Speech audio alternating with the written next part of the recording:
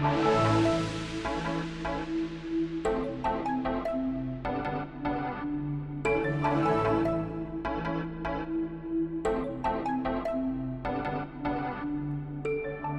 to welcome you guys back to episode 20 of season 1 here on Stern's Tech Talk, and I just have to say that as we're nearing the end of our first season, whether or not we make it big in some way, shape, or form, I just had to say that I truly enjoy doing this. I love seeing what's coming around the corner and just how technology continues to change and advance.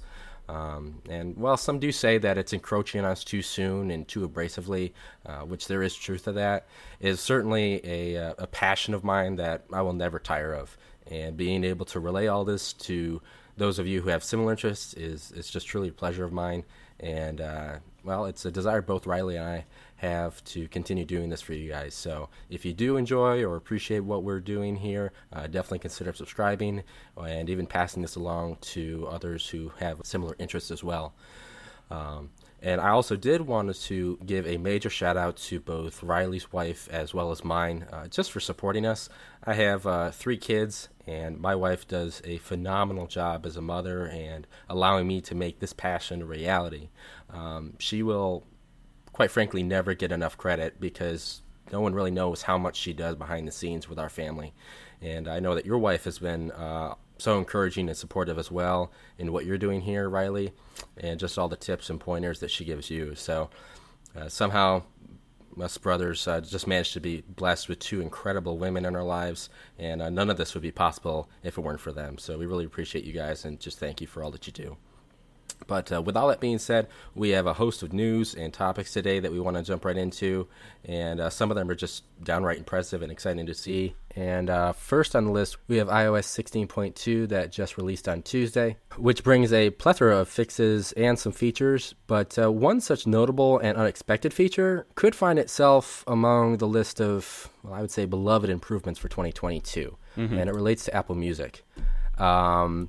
With this update, you're able to utilize something called Apple Music Sing, which basically acts as a karaoke feature where you can adjust the volume of the vocals while keeping most of the instruments at full volume. And it's pretty cool. I mean, I'm not sure if you actually thought it was impressive, but ever since TikTok had taken place of Musical.ly, there really hasn't been a whole lot of this karaoke style for apps, and to see Apple do this is kind of almost a niche, I think, because we haven't had a lot of this stuff just on the internet in a while, so it's good to bring it back, I think, for sure.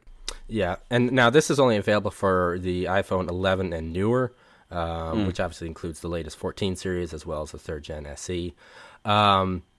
But I do have to say now, a couple things I did notice about this while using it over the past week, and this was on the beta, was that it doesn't work with all songs on Apple's database. No. So typically, so far, it's only been popular, well-known songs. And at first, I kind of thought that Apple may have only provided this feature to songs that they rated as popular with the star next to it. Could have. But they do work on some non-star rated songs as well. So it's kind of a hit or miss. Nevertheless, I feel like there's a lot out there that you can choose from. So, and there is a playlist on Apple Music that they have created, which holds all of these songs that you can use Sing with. So if you want to, instead of looking for a song yourself to see if it has it, you can just go to that playlist and find it. Yeah, the other thing I did notice, and it's kind of funny you bring that up, is that this feature doesn't really work at all on the songs you've added to any of your playlists. It's really weird. So if you're not seeing the feature with the songs in your playlist, then search the exact same song up in the search engine within the music app, and the feature could very well be present when playing it that way. That could just be a beta bug or something. Probably, or something they're working on. Could be fixed in later updates. And I am testing it on my 11 Pro, so maybe newer phones have that adjusted. I'm not really sure. But I just kind of found that funny anyway. It's just kind of weird to me that you can use it in the search, but you can't use it in the playlist. It was like, there are still certain bugs from literally 16.0 beta that are still being resolved, and it's still in the process. So I'm sure they'll figure it out and resolve it. So Yeah, but that being said, the feature is actually pretty easy to use. So Yeah. simply just search for a song via the search engine in the music app. Once you've selected the song, you can tap on the current song being played that appears near the bottom within the app. And then if the feature is available for that song, you should just be able to see the icon that has a microphone with like little stars next to it. You just tap that and you can adjust the vocal levels from that song. Personally, I don't use this for karaoke, which is kind of crazy. I guess it's not that crazy because I can't sing worth crap. But I use it because I actually enjoy hearing instrumental versions of many, popular songs and such. Yeah, same. And since this allows you to pretty much turn down the vocals almost all the way, that's pretty much good enough for me. So, Yeah. and when this feature does hit nearly the whole Apple Music database, and they fix the problem where it doesn't, yet work on songs in your own playlist, this really could draw me away from YouTube Music. That's a major reason that I even use that service because I love instrumental versions of, major songs. Right. So, Yeah. did you have anything else you want to talk about in that update? Yes.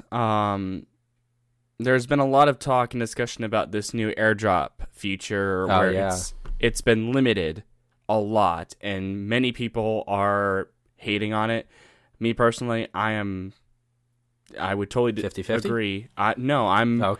I'm really not for that. It's basically now where you can have certain contacts only, or up to 10 minutes of allowed use for that AirDrop, if that makes sense. And it's kind of annoying because that limits you from those tasks being set for a longer period, or you can also send it to everybody. But again, it's a gray area, I would say, for Apple at the very least. So I'm not exactly, I don't AirDrop a lot anyway, so it doesn't affect me personally, but it's just another one of those things where it's a limitation. Yeah, they've made a couple gray area changes, and I think even CSAM is one to take note of, that they completely ditched that altogether. As far as the AirDrop, I think I would also agree with you. I'm just not a big fan of limiting that, as far as everyone just for 10 minutes.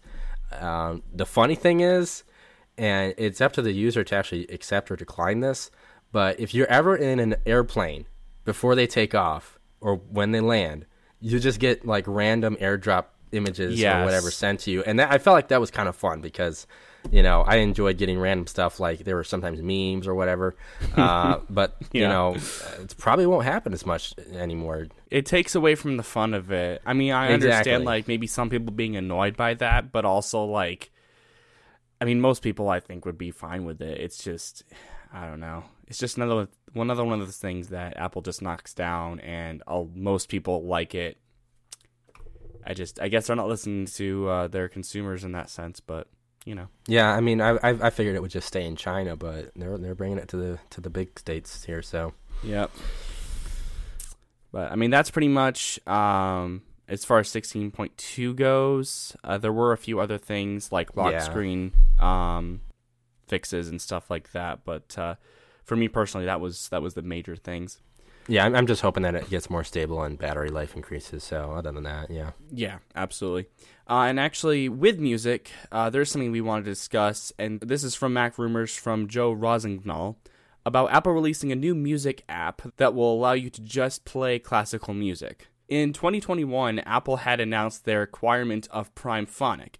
However, with not many people really seeing a major interest in it, Apple has decided to just basically let it go and create their own app. And in my opinion, I don't really see a use for it, because it's like if we were to take like the game Call of Duty, like we discussed last week. Okay. And if Treyarch were to release a game called Zombies, okay, it's already in the game. I don't need to get another game that is already part of the full one. It's just taking a small piece out of the music app and putting it into its own entity. Some people might like it. Me personally, I don't even know why. You can go to... I looked this up. You can go to Apple Music right now.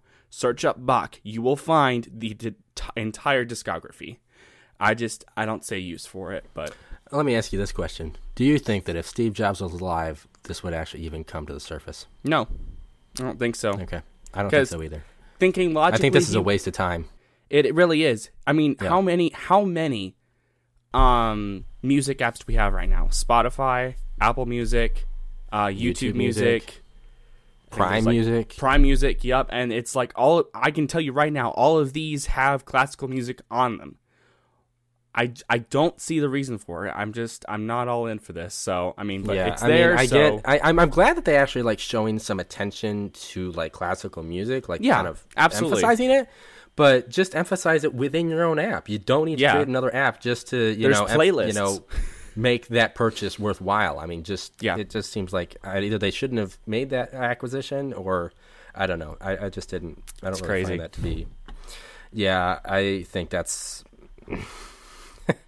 that's gonna be definitely negative when it comes to profit for that one. Mm-hmm. At least in my opinion. I mean, I know I have a lot of friends that are big into classical music. I love it. I think. Well, it's just in my mind. If I'm already subscribing to a music service, why would I download another app that focuses only on that classical music when I could get the whole entire library at once? You also bring up another good point. Pop, country. Yeah, if this becomes another subscription as well, which I hope it doesn't, you're also paying more money just for you to listen to something you could have just listened to on the subscription you had. So it's like... It's crazy. We're gonna have to get off the soapbox, but I couldn't get over that one for sure. But staying on topic with Apple though, this past May we saw Google announce how they would rectify the oddball smart device in the home, the tablet, and how Google would integrate a docking station with an embedded speaker to be used with their Pixel tablet. Right. But what if I told you that another major tech giant is toying around with the idea of doing something of a similar nature? I'd be surprised. An article from Mark Gurman on Bloomberg that actually slid past us back in October states that he believes Apple is working on such plans and we could expect said accessory as soon as 2023. Yeah, there it is. There it is. I had a feeling it wouldn't be long before other major tech companies would see this and be like, I can't say like it's a good this idea. is a mind-blowing idea, or like even if it's like genius. I think it's just a way to actually utilize a device that's kind of lost its way. Yeah, you can't not look at this and say it's a perfect integration for a tablet. And I think it really is. I mean, it takes away the whole Nest Hub issue, and it creates two separate devices that can be easily utilized together or separate. Yeah. Mm-hmm. So, but I'm kind of excited to see how that goes. When that will come, I'm not really sure because I believe because they had the iPad Air released different times than the iPad Pro, right? I think it was in spring. I can't remember. And then we had a fall release. Yeah, I think you might have been right about that. So I'm not really sure exactly when we expect to see that. If it was my bet, I would hope to see it in the springtime because that means that it would come with a lower tiered iPad, which is probably going to be the Air or something. It could. So, I'm gonna say probably in fall. If that's because if that's where they release the Pro, it'd be like this great unveiling. That's true. They're probably going to make you spend more money for it. It's going to be probably just as expensive as the Magic Folio and the other one that they use for the Pro. Other crazy names. Yeah, but we'll see how that works out. And then moving along, we've got some information from, Apple themselves, but this was actually from John Prosser. And we have some new leaks for the new MacBook Pro coming next year. These are benchmark scores. The original M1 Max chip had the single-core score of 1758 and the multi-core score of 12,221. But now it is rumored that the M2 Max will have a bench score for the single-core of 2,027, and for the multi-core, 14,888. That is 14% faster for the single-core and 18% faster for the multi-core. That is amazing. I mean, we look back a couple years ago, and we were thinking these things are fast. We talked about how Intel couldn't keep up, and I just swear they're not going to get it. They literally cannot, and it's just like the more we think like Apple, there's no way Apple could go even further than this, and they already are. And we haven't even hit the extreme. No. The combination of the two Ultras to make an extreme, I mean, I have no idea how this is going to hit home, but it's going to be crazy. And the crazy thing is that I feel like a lot of people have experienced the advertised battery life. So all that power plus power efficiency is pretty impressive. I imagine probably 40% faster than even this multi-core for the M2 Max. Like, yeah, and actually we have more that we'll talk about later on at the end of the show. And but with that said, I actually wanted to skip over to a topic we actually hit on last week, which was about PlayStation and how Microsoft would agree to a long-term deal with Sony in relation to Call of Duty, provided their acquisition of Activision went through. Well, this past week we've encountered a major halt in the purchase for Microsoft, in which the FTC has put a block on the acquisition. wow. Stating that it would, quote-unquote, enable Microsoft to suppress competitors to its Xbox gaming consoles and its rapidly growing subscription content and cloud gaming business. And among other concerns, I believe that it could also lead to increased prices as well if they're the only ones that, offer that game and all of its, subtitles. Okay, so it's limitation on Microsoft part. Is that what I'm understanding? Yeah, I mean, they're basically concerned what Microsoft is going to do because this is such a major. It is. Maybe some would disagree, but I would say a world-class game. Yeah. Now, of course, we mentioned how this game has been beneficial to both platforms and how Phil Spencer wants to treat this game much like Minecraft and make it available to as many platforms as possible. In fact, Microsoft also made a 10-year agreement with Nintendo concerning Call of Duty. So, but I mean, with all that being said, I'm curious how you feel about this attempted acquisition, and because it's something we didn't really ask last week. But if you believe that the FTC is in the right on this, and if Activision Blizzard should remain, just its own entity. I mean, I'm kind of split because I feel like a tech company should have its own rights to be able to do what it wants. On the same side, though, I think they need this kind of push because, like I said last week, it's a really bad idea to remove Sony from the picture. I think it's one thing to pull up a company or some sort of a game or something innovative and purchase it while it's young. Yeah. Call of Duty is way too stinking big, and that is way too much, quote unquote, power, if that's what you want to call it, for Microsoft. And I think they could easily abuse that, depending on the situation. I'm sure there's probably some stipulations into the agreement or the acquisition. But I don't know. I guess, I know, like I said, I know we didn't talk about it last week. But I don't know. I'm just not really in favor of how that would look. Even though I do know, like I said, that a lot of parties could benefit from it. I don't know. Yeah. It's a bit of a gray situation for me. I guess we'll just kind of have to see how this unfolds. But that said, I do think that this is the third week in a row that we've actually brought up Nintendo.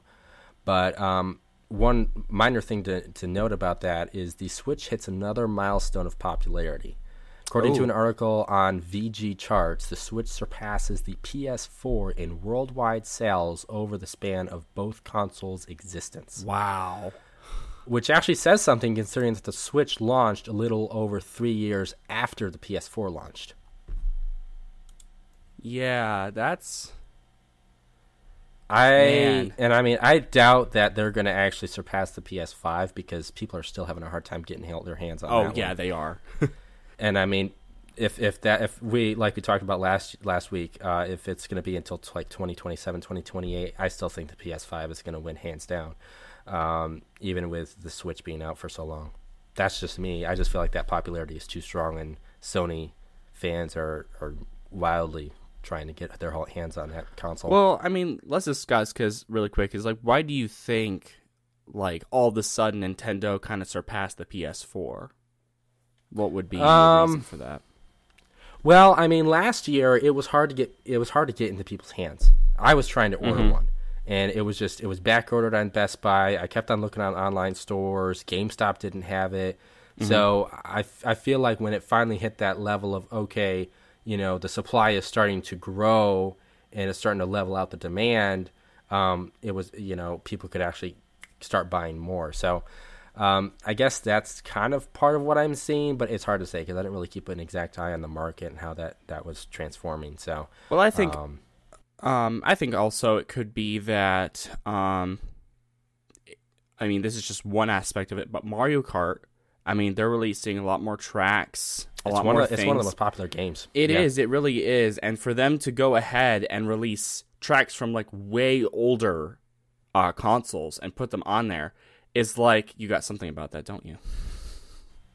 Well, no, I mean, I actually was thinking about it. And I was like, because I saw this comment online, and somebody was like, I actually wish they would just add more stages. There were like only, I think 8 maybe battle stages on the Switch, and I felt like some of the ones on the Wii were actually pretty cool as well. So I feel like that's an area they need to actually focus on as well instead of the tracks. But that being said, I mean, yeah, I agree with you. I think the Mario Kart is a really big hit, and just the fact that I have let's see, I think it's a 65-inch 4K.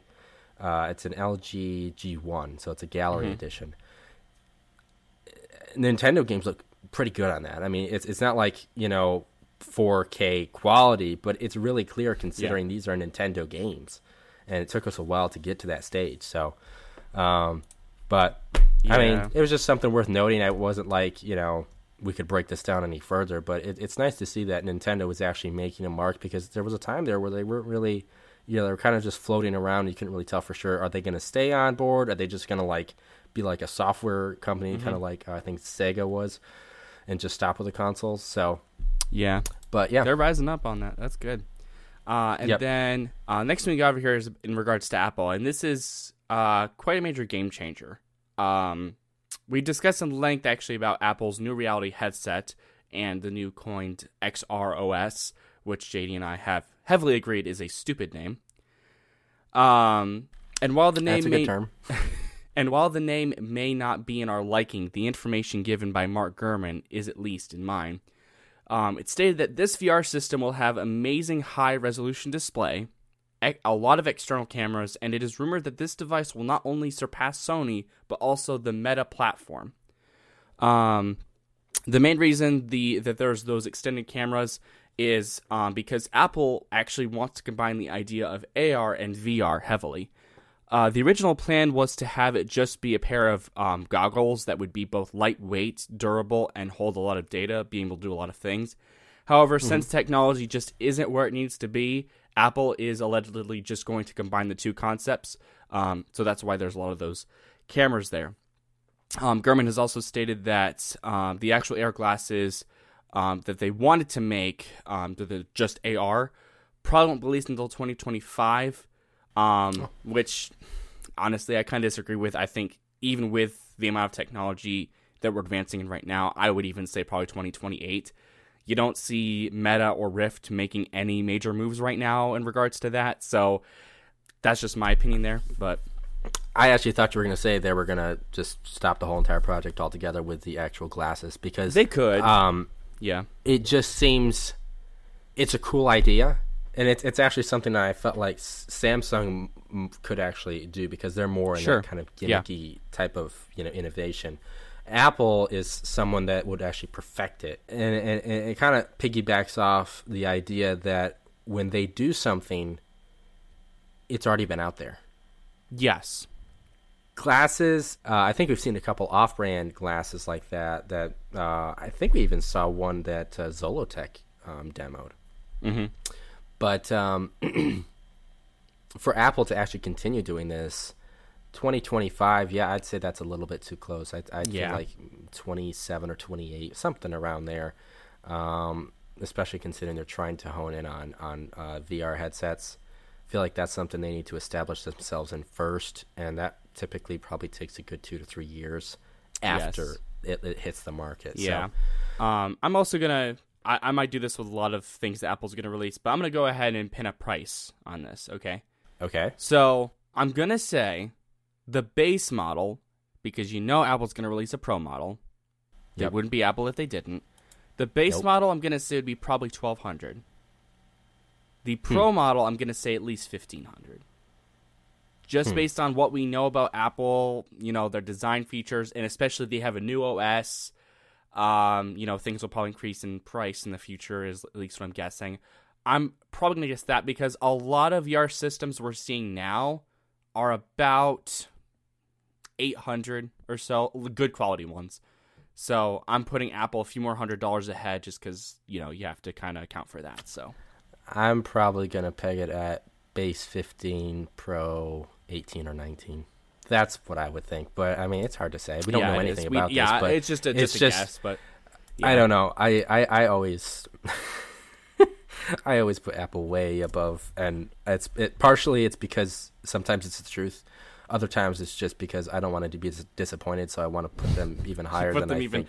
Well, that's what we did with the Watch Ultra, so. Exactly. That being said, there is another follow-up topic that I wanted to hit on from last week, and we talked quite a bit about the Google's feature drop. Yes, it's coming back to haunt us. Of course. Can't get away from it. I'll actually rephrase that. We talked a lot about Google's feature drop last week. But there is another subtle change in that update in which they finally follow after Apple in the airplane mode department. Back in Android 11, they made the adjustment to where you could enable airplane mode and it would no longer disable Bluetooth. Now, with this latest update, they've added Wi-Fi to the list of connections that will no longer be disabled when turning on airplane mode. That's good. Which it's something that I have always appreciated about iPhone, is because I hate it when I'm listening to a song and like the Bluetooth cuts out and the Wi-Fi's off. Sometimes I'm just turning on airplane mode because that's what I wanted. So, 100% agree. And especially with all these airplanes out there that have built-in Wi-Fi, it just makes sense to keep it enabled. So. But, that's pretty much it. Okay, that's good. Probably a few more in the future we're going to see. But, with that being said, I think you had some news on HBO. Yeah, so they are going to actually be completely going away with the name HBO Max. And it's stated that they'll be just going with the name Max. Which, I mean, we're seeing a lot of changes right now with a lot of these streaming services, and I'm kind of indifferent. I really don't care, to be honest. It's kind of like, okay, cool. I don't know what you think about that, but I mean, it doesn't really make a difference as far as what it's called. I think it's just, in my opinion, from what I'm seeing from that company, I think they're just trying to find more efficient ways, more financially profitable ways to maximize their financial gain. Nice. Yeah, sorry.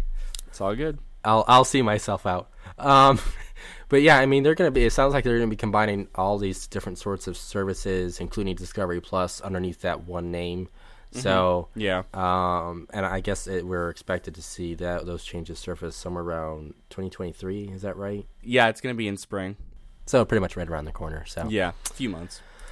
But with that, we'll actually move on to some deals, and we really didn't have that whole lot this week. And to be honest with you, I'm sure most of you guys have probably got the majority of your Christmas shopping done, largely because of the shipping delays. So, yeah. But this first one actually isn't technically a deal, but it's just something to look out for if you guys are a T-Mobile customer. If you are looking to use home internet, they used to have this deal where they would bring down the home internet price from $50 down to $30, and that deal would only be available on their highest plan, which is Magenta Max.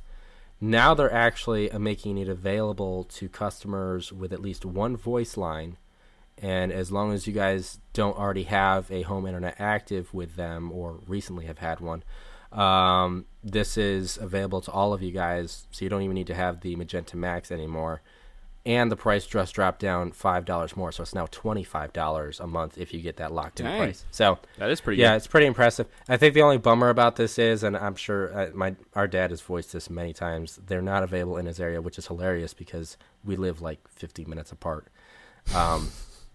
And I've used it before, and it's just hilarious.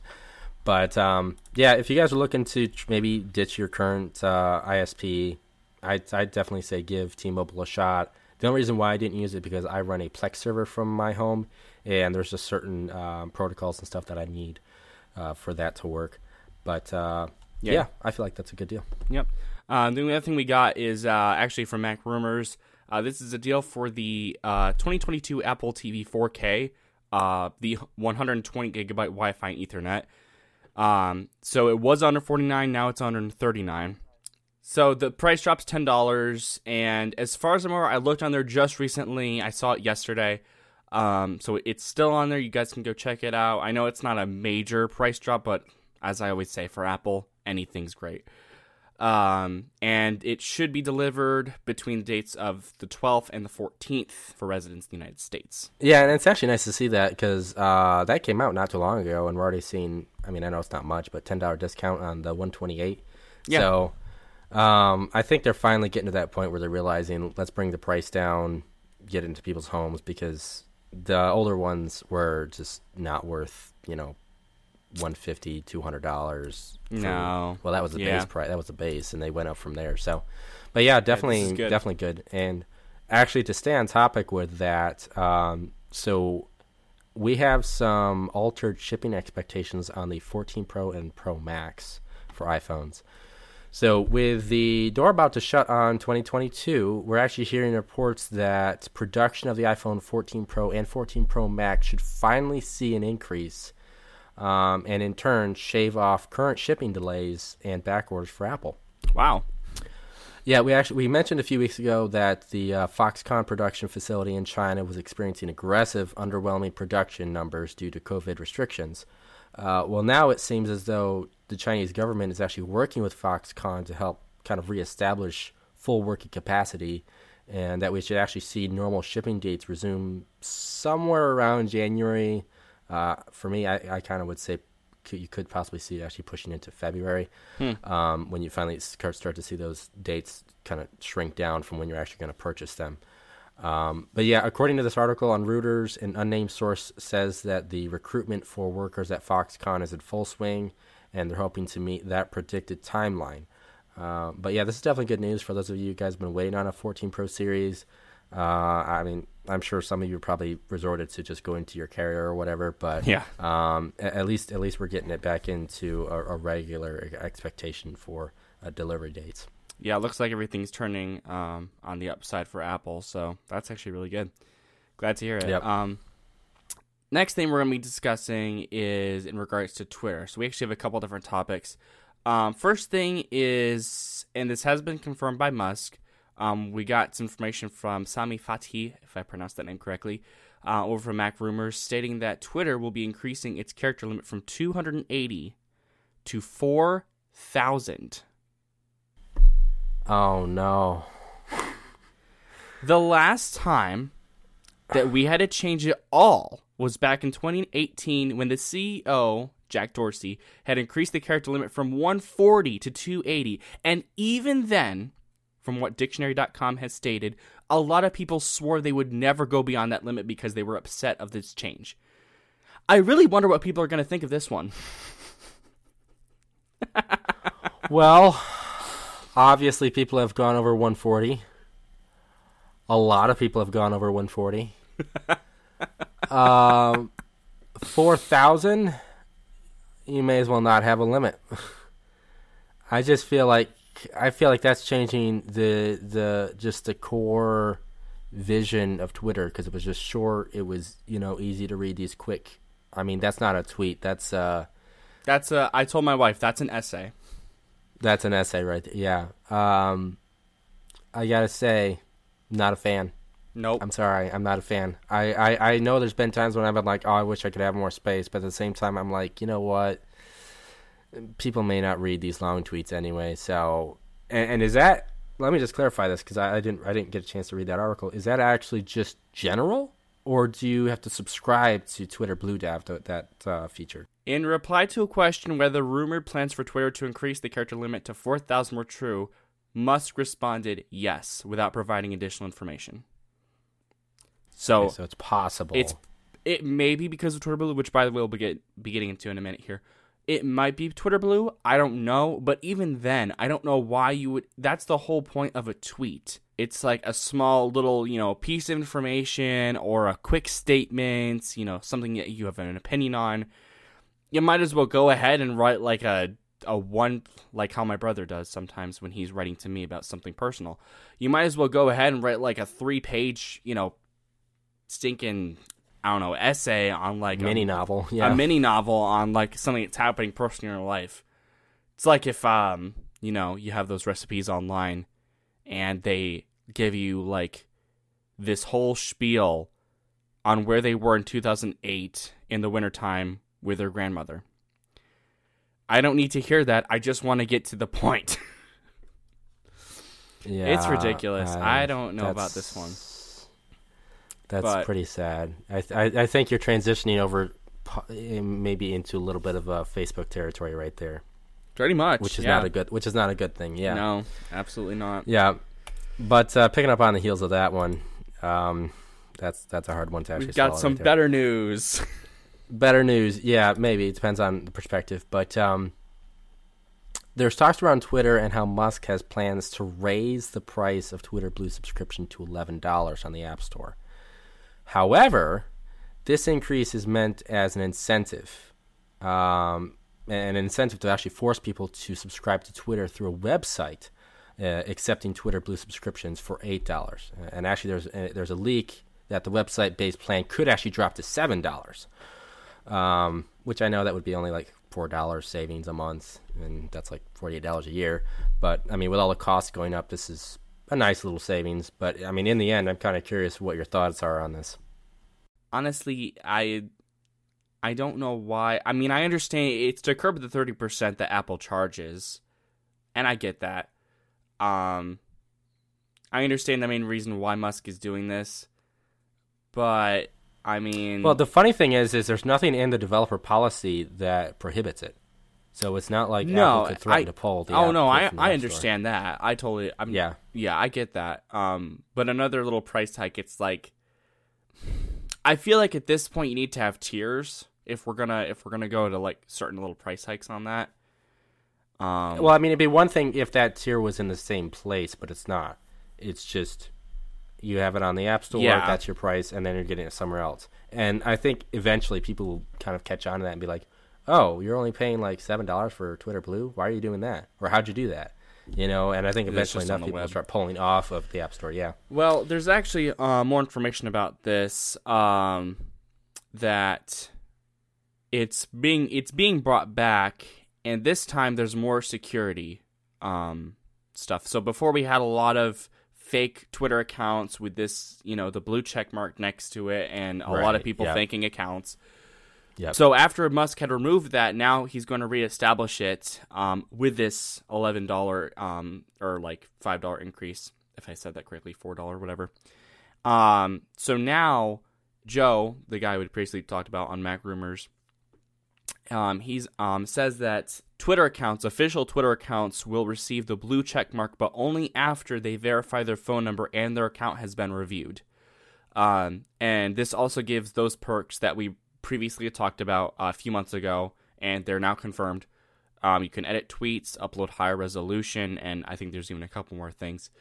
So this is good. At least Musk is making, you know, some bigger changes on this. Obviously, the whole character thing is crazy, but I think this kind of balances it out. So we're not going to have these crazy fake accounts, at least maybe hardly at all, if I'm being honest. So yeah, I mean, I like the improvements that we're seeing here and kind of the direction that we're heading in. It makes me a little bit more confident in the fact that it doesn't seem like this company is totally running into the ground. I think they're definitely trying to stay level-headed, at least at this point in time. I'm not sure if Musk has somebody right next to him saying, "Here, I think this would work better," but yeah. But with all that said, we don't want to spend too much time on Twitter as we have. At least we've been doing it a lot. Sorry, we've been doing it a lot, but I mean, this was actually interesting because I feel like the subscription is worth stating, especially for those who don't see it coming. But with that, we will move on to our final topic of the day, and once again, the Apple Car makes the news, and not necessarily in an exciting way, but rather a more tangible perspective, I guess you could say. Mm-hmm. According to another report from Mark Gurman on Bloomberg, Apple has plans to lower their expectations for autonomous driving and will delay the projected launch year for their much anticipated quote-unquote smart car from the year 2025 to 2026. So the original intent for this vehicle was to have it running at a level 5 fully autonomous specification that sports neither a steering wheel or pedals. Yeah. So again, they didn't want this car to have anything that was like technically traditional. But kind of with realistic expectations looming over the quote-unquote special projects team led by Kevin Lynch. And Lynch actually also heads up the WatchOS and health software department, for those of you guys who don't follow. Current technological obstacles forced this group to kind of hone in on what Mark Gurman stated, practical goals and stability, which honestly more so is kind of Apple's MO. I mean, they like to get things, refined before they let it, hit the public. Yeah. But that being said, though, some of these goals are actually still pretty lofty.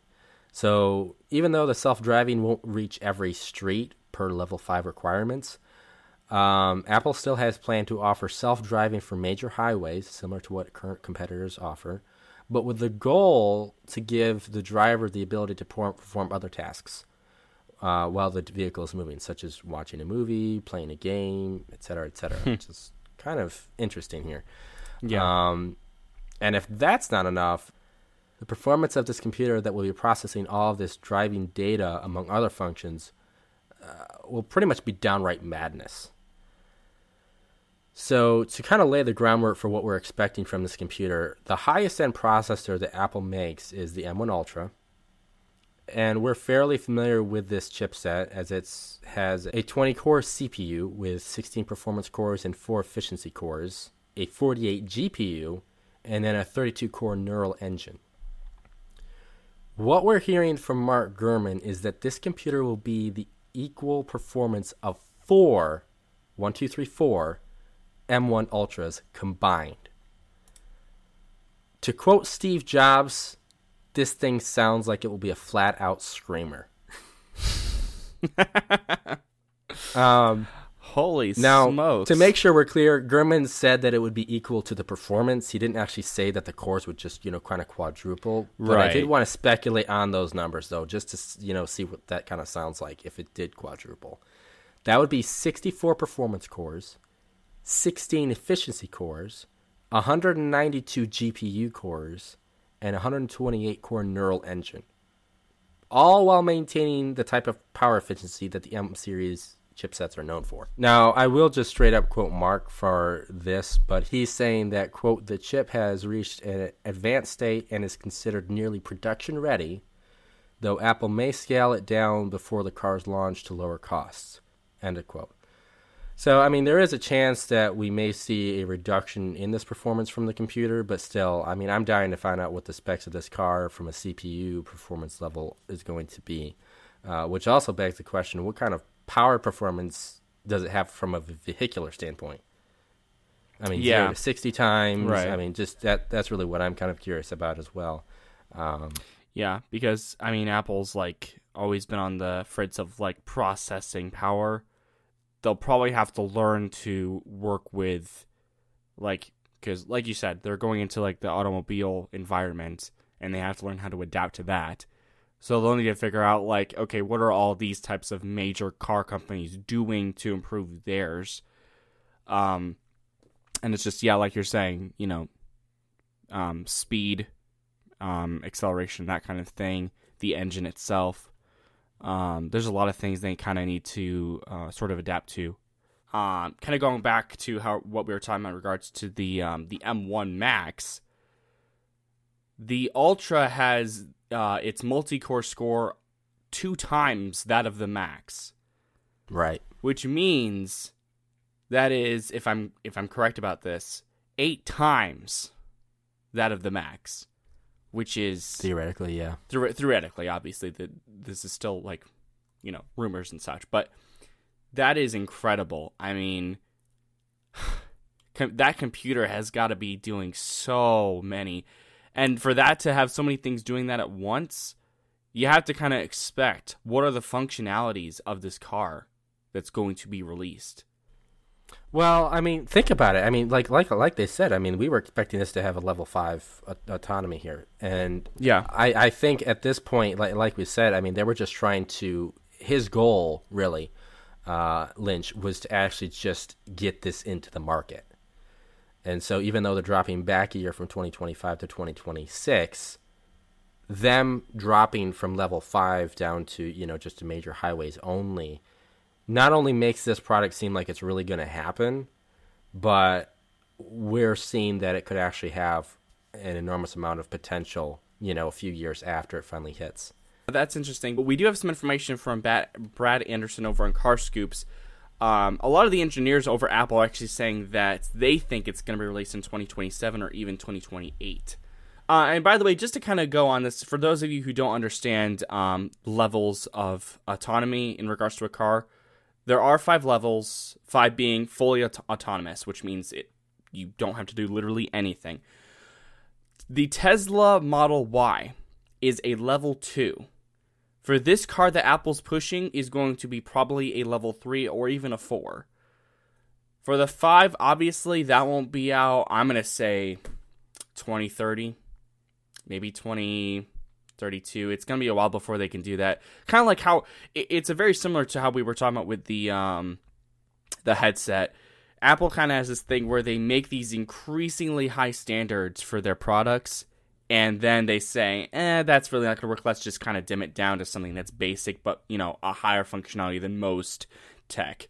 But yeah, that's information in case you guys were wondering on those levels. Yeah, and actually to put that into specific terms. So with level 2, vehicle has combined automatic functions like acceleration and steering, but the driver must remain engaged with the driving task and monitor the environment at all times. Level 3, the driver is a necessity, but is not required to monitor the environment. The driver must be ready to take control of the vehicle at all times with notice. And then you hit level 4, which the vehicle is capable of performing all driving functions under certain conditions, and the driver may have the option to control the vehicle.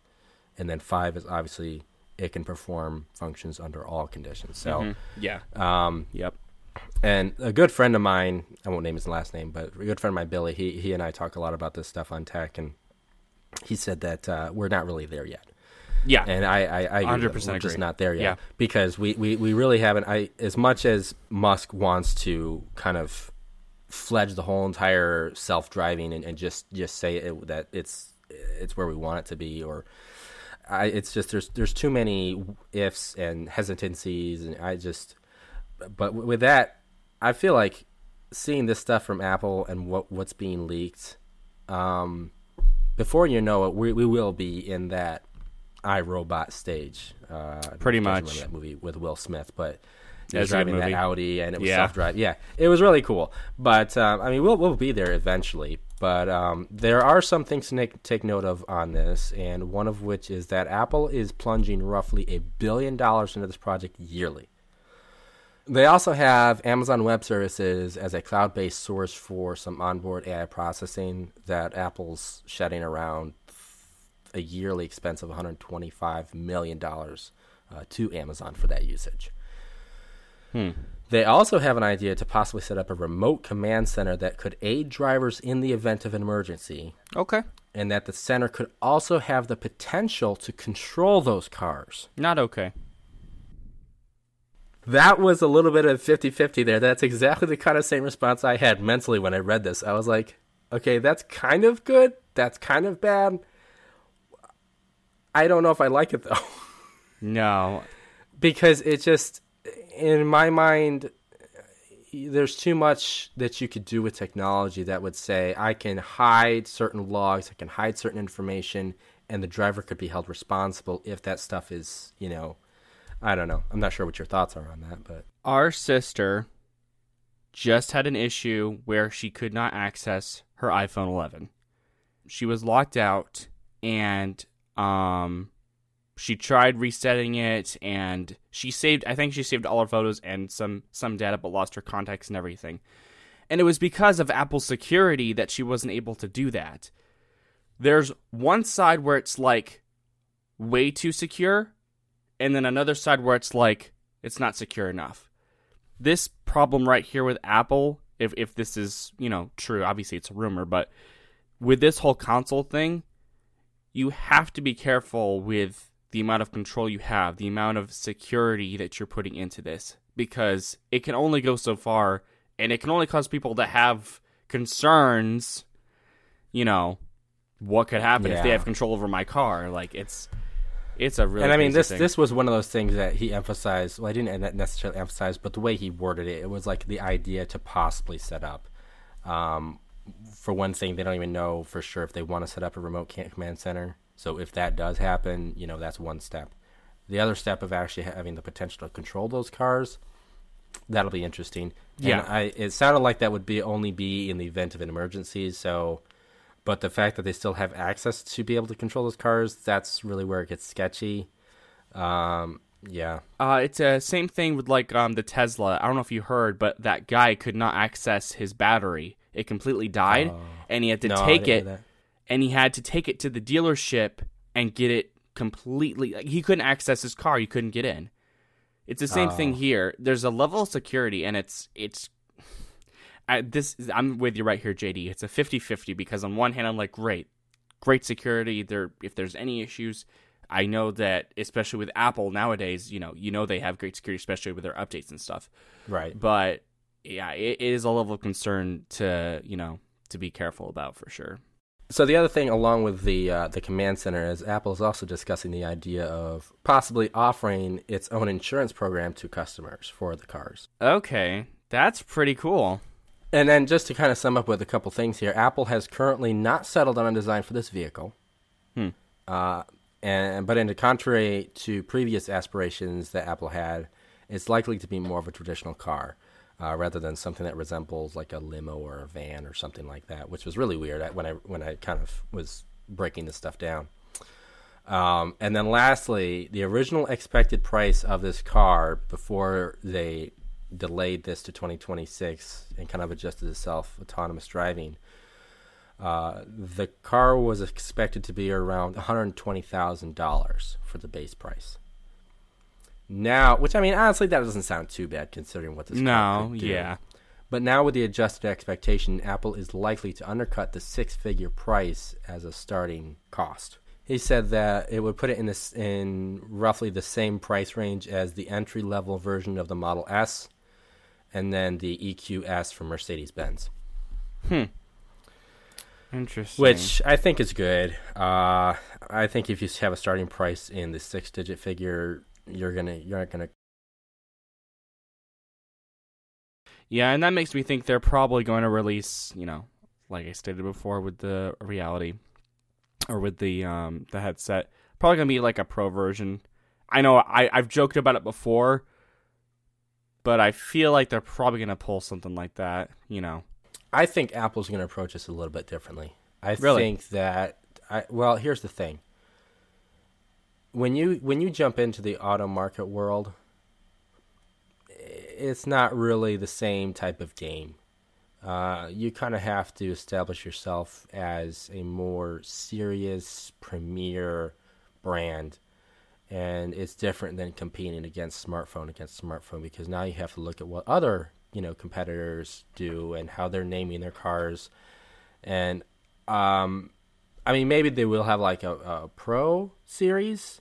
I just don't think it'll actually be Pro. No, name. Yeah, I don't think it'd be called Pro. But I mean, you do have a lot of cars that have like when you upgrade to the next trims. Version. Yeah, they have different tiers. So yeah, I wouldn't say it's called like the Pro or whatever. I was just saying like it'd probably be at like similar kind of style. I mean, if you look at all sorts of different ones out there, I mean, Hyundai has like 5 different trims.